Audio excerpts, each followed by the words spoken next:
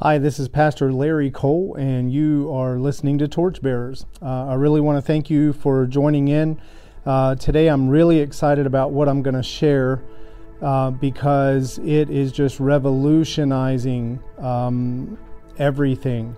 It's revolutionizing my prayer life. My prayer life has moved to greater heights, where in times past it may have taken me a long time in prayer just to get my soul settled into the Lord in a place where I'm not distracted by thoughts, by tasks and priorities, obligations that I've got to do, where I've been distracted by emotions about certain things, when you're going through a hard time or whatnot.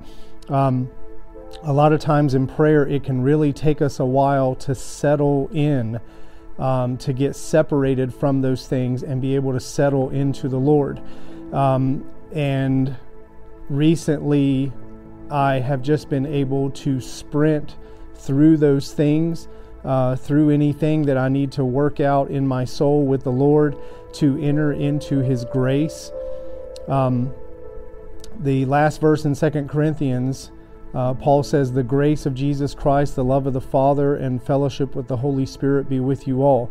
This is a pattern that I have used for years, just to go to greater depths in the Lord. By receiving the grace of Jesus, I'm receiving a new heart. That's what grace is. It's a new heart. Yesterday's heart is old. I need a new heart for today, because today I've got new tasks at hand.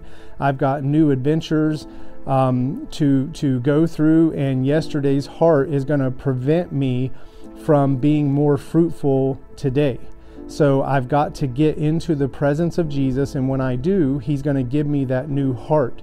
And then once I've got that new heart, Jesus then gives me access to His Father. And when the Father sees that I've got a new heart and He knows where I got that heart, then His natural reaction is to fill that heart with His love. So now I've got love filling my new heart. And what is love? It's God Himself. Love is not an attribute of God. God is love. So when we receive the love of God, we're actually receiving God Himself. So now I've got this new heart. Now it's filled with love. Now I've got the mindset. My soul is in a place where I can fellowship with the Holy Spirit the rest of the day. Now the Holy Spirit is able to show me things through His eyes. He's able to counsel me, to teach me. And as I go throughout the day, I'm going to see as He sees, and I'm going to learn as He's teaching me. So what I'm going to share with you today has really just put the last verse in 2 Corinthians that I just quoted on steroids. I'm experiencing more of the grace of Jesus. I'm experiencing more of the love of the Father. I'm fellowshipping with the Holy Spirit more. I'm becoming more aware of who I am and who He wants me to be and how to become that. So you're wondering, well, what is it that God's revealed to you that's making such a great change? Well, I want to warn you right now that what I'm about to say, what I'm going to tell you that God has revealed to me, that has just revolutionized my life. My prayer life has changed. The Word is speaking to me in volumes. Every other scripture is jumping off the page. Every other scripture holds just millennia of wisdom and revelation. So everything's changing. I want to warn you, when I tell you what has changed me into this greater level of anointing, of my walk with God, it's really quite simple. And when I say it, it can easily deflate your hope. Because I know in the church, we feel like we are missing keys to the kingdom. We feel like God is suddenly going to reveal a mystery that He's been hiding from us, and then our lives are going to be revolutionized because we got this one great mystery. But even Paul wrote, the mystery's already been revealed. It's been exposed. It was hidden in times past, but now in Jesus Christ, those mysteries have been revealed. So I just want to encourage you, we're not looking for new mysteries. What we're doing is learning how to position ourselves in the mysteries that have already been revealed. And that revelation is an overflow of the hope that God has given us.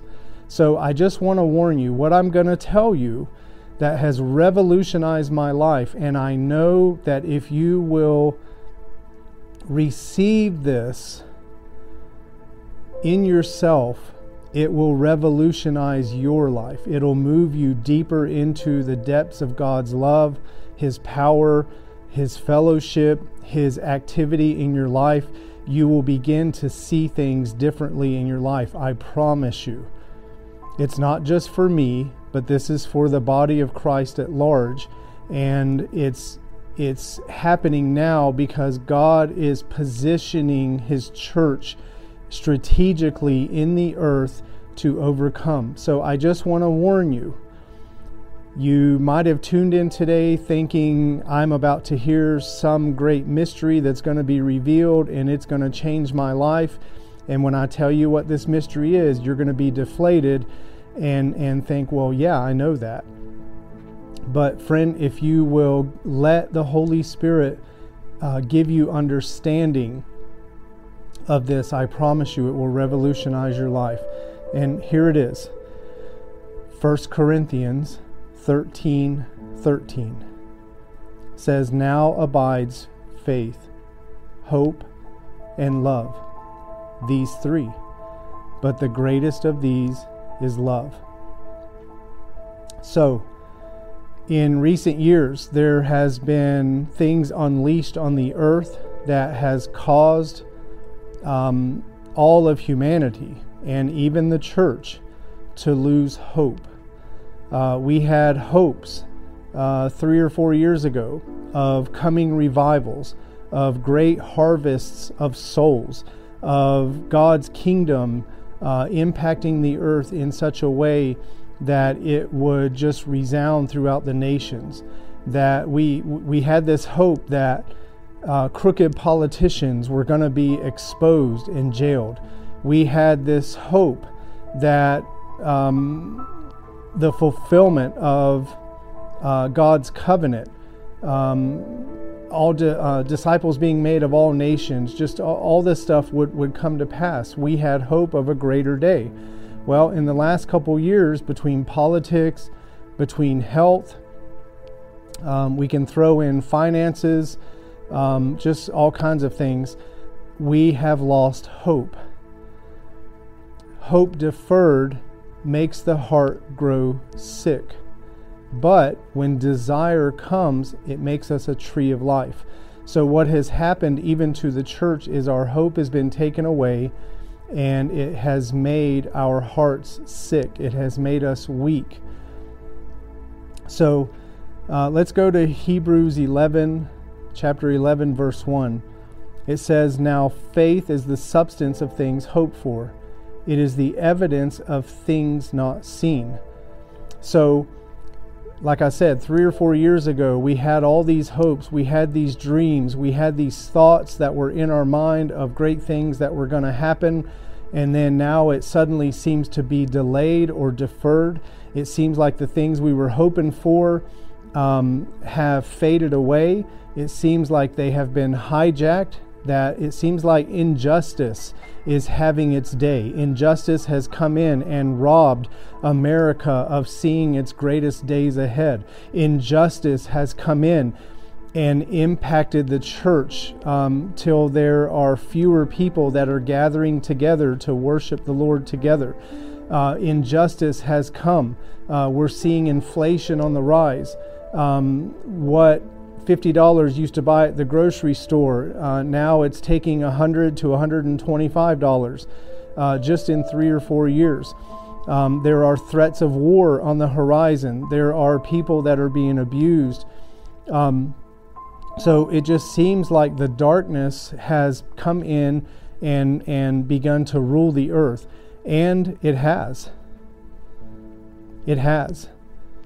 There are demonic powers that are working on the earth, and they have been given a level of power, but where there is the shedding of innocent blood, they gain more authority. So a couple years ago, I publicly shared some things that the Lord had shown me about Isaiah 61, about the darkness having power and gross darkness. Gross darkness means that power of the darkness has moved above power into the realm of authority. If you have power, you can be a laborer. But if you have authority, you can now be a manager. So what power the darkness had 3 or 4 years ago, it has now gained authority. How does it gain authority? Through two primary ways. Number one, through the shedding of innocent blood. And number two, by those that darkness pushes itself upon. As we come into agreement with the darkness, we are given the darkness authority. So when the darkness comes against us, it has power, but then as we begin to agree with the darkness, that darkness gains authority. Well, how do we agree with it? Because the darkness has come in and created an atmosphere around us until that atmosphere has bled into us. And that atmosphere has been of hopelessness. And that atmosphere of hopelessness that gave place to the devil has now moved into the hearts of the church. And the church is in agreement with the darkness. And we just think things are going to keep getting worse. And we just wish that Jesus would come back soon and get us out of here. Well, I got news for you, friend. We're not getting out of here. God is not coming to rescue us until He raises up His church and His church starts to hit back and starts to push back against the darkness. And it's not us waiting on God to do it, it's God waiting on us to do it. So concerning Hebrews 11, chapter 1, now faith is the substance of things hoped for. So hope is the things that are not seen. The scripture talks about hope. All through the Bible, it talks about hope. Hope is this. Hope is a heavenly perspective. Hope is seeing Jesus and His promises without any filters of this world. So like I said a minute ago, the enemy has created atmospheres around us. And as we look to the promises of God through that atmosphere skews our view. So it's kind of like a sunny day versus a foggy day. On a sunny day, I can see very far away. There are mountains near where I live. You can go to the top of those mountains and you can see 5 different states from that mountain on a sunny day. But on a foggy day, you can't see someone who's standing 20 feet from you. So this is what the enemy has done. He's brought the fog in, it's blocked out the sun, and it has caused our visibility to be shortened, so we cannot see as well as we used to. So hope is the heavenly perspective. In heaven, there is no fog. In heaven, there are no filters of my vision. I can see clearly. I can see clearly into the past. I can see clearly into the future. I can see clearly now. I can see Jesus without any filters exactly as He is. And this is super important. A.W. Tozer wrote in his book, Knowledge of the Holy, that your ability to worship is solely based on your visibility of who God is. Those aren't his exact words, but that's basically what he meant. Your ability to worship God is determined by your visibility of who God is. So if the enemy can create an atmosphere around you and cut down your visibility, now he has already stunted your worship. He has prevented you from opening up your heart and worshiping God. Why? Because you don't see Him as He is. So your worship has been lessened, and we know how powerful worship is. So God wants to give the church hope. Hope is looking at things from a heavenly perspective, and it is seeing Jesus and his promises without any filters of this world. So, we talked about 1 Corinthians 13:13. Now abides faith, hope, and love, these three, but the greatest of these is love. So, one of the things that the Holy Spirit's really emphasizing to me nowadays is abiding. And this has been something that has actually been working in me for years, but I'm beginning to see it differently. So I want to encourage you, go back through the Scripture, especially the New Testament, and look at the word abide. So when he says, now abides faith, hope, and love, we are longing, God is longing for us to abide in him. This is scriptural. It's not coming in and out of his presence. We talk about people who just worship for an hour or two on Sunday, and then they go live the rest of the week for the world. But also even among some of the most passionate believers who spend a couple hours a day in prayer, a couple hours a day in the Word, they're still being distracted by the things of this world. Here's the key. If you want to know if you're abiding in God, anytime you are aware of God's presence, you are abiding in him. As soon as you are unaware of his presence, you're not there.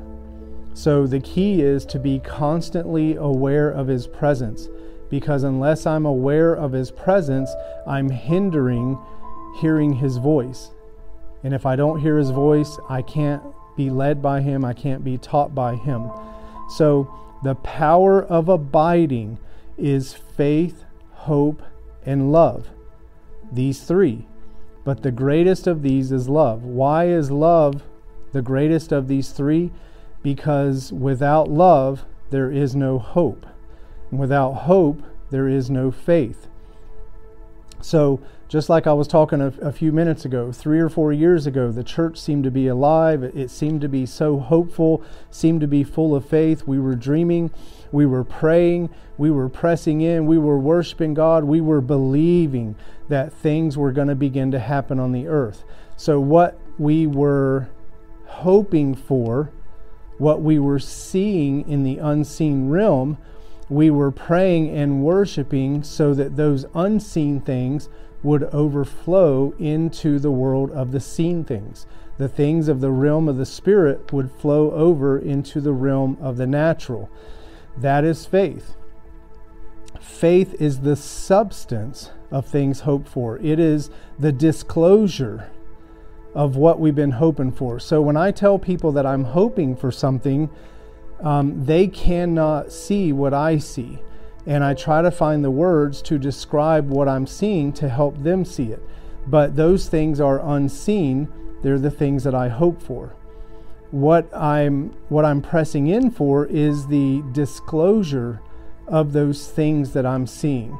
I'm wanting them to become evident. So I'm wanting them to go from the unseen realm, the realm of the Spirit, into the seen realm, the realm of the natural. So it's just like with healing. If we know of someone who's sick, when we pray for them, actually we begin to pray for them out of love, and then that love gives us the vision of the unseen of them being healed, and then we pray the prayer of faith, and faith is bringing hope back through the veil into the natural realm.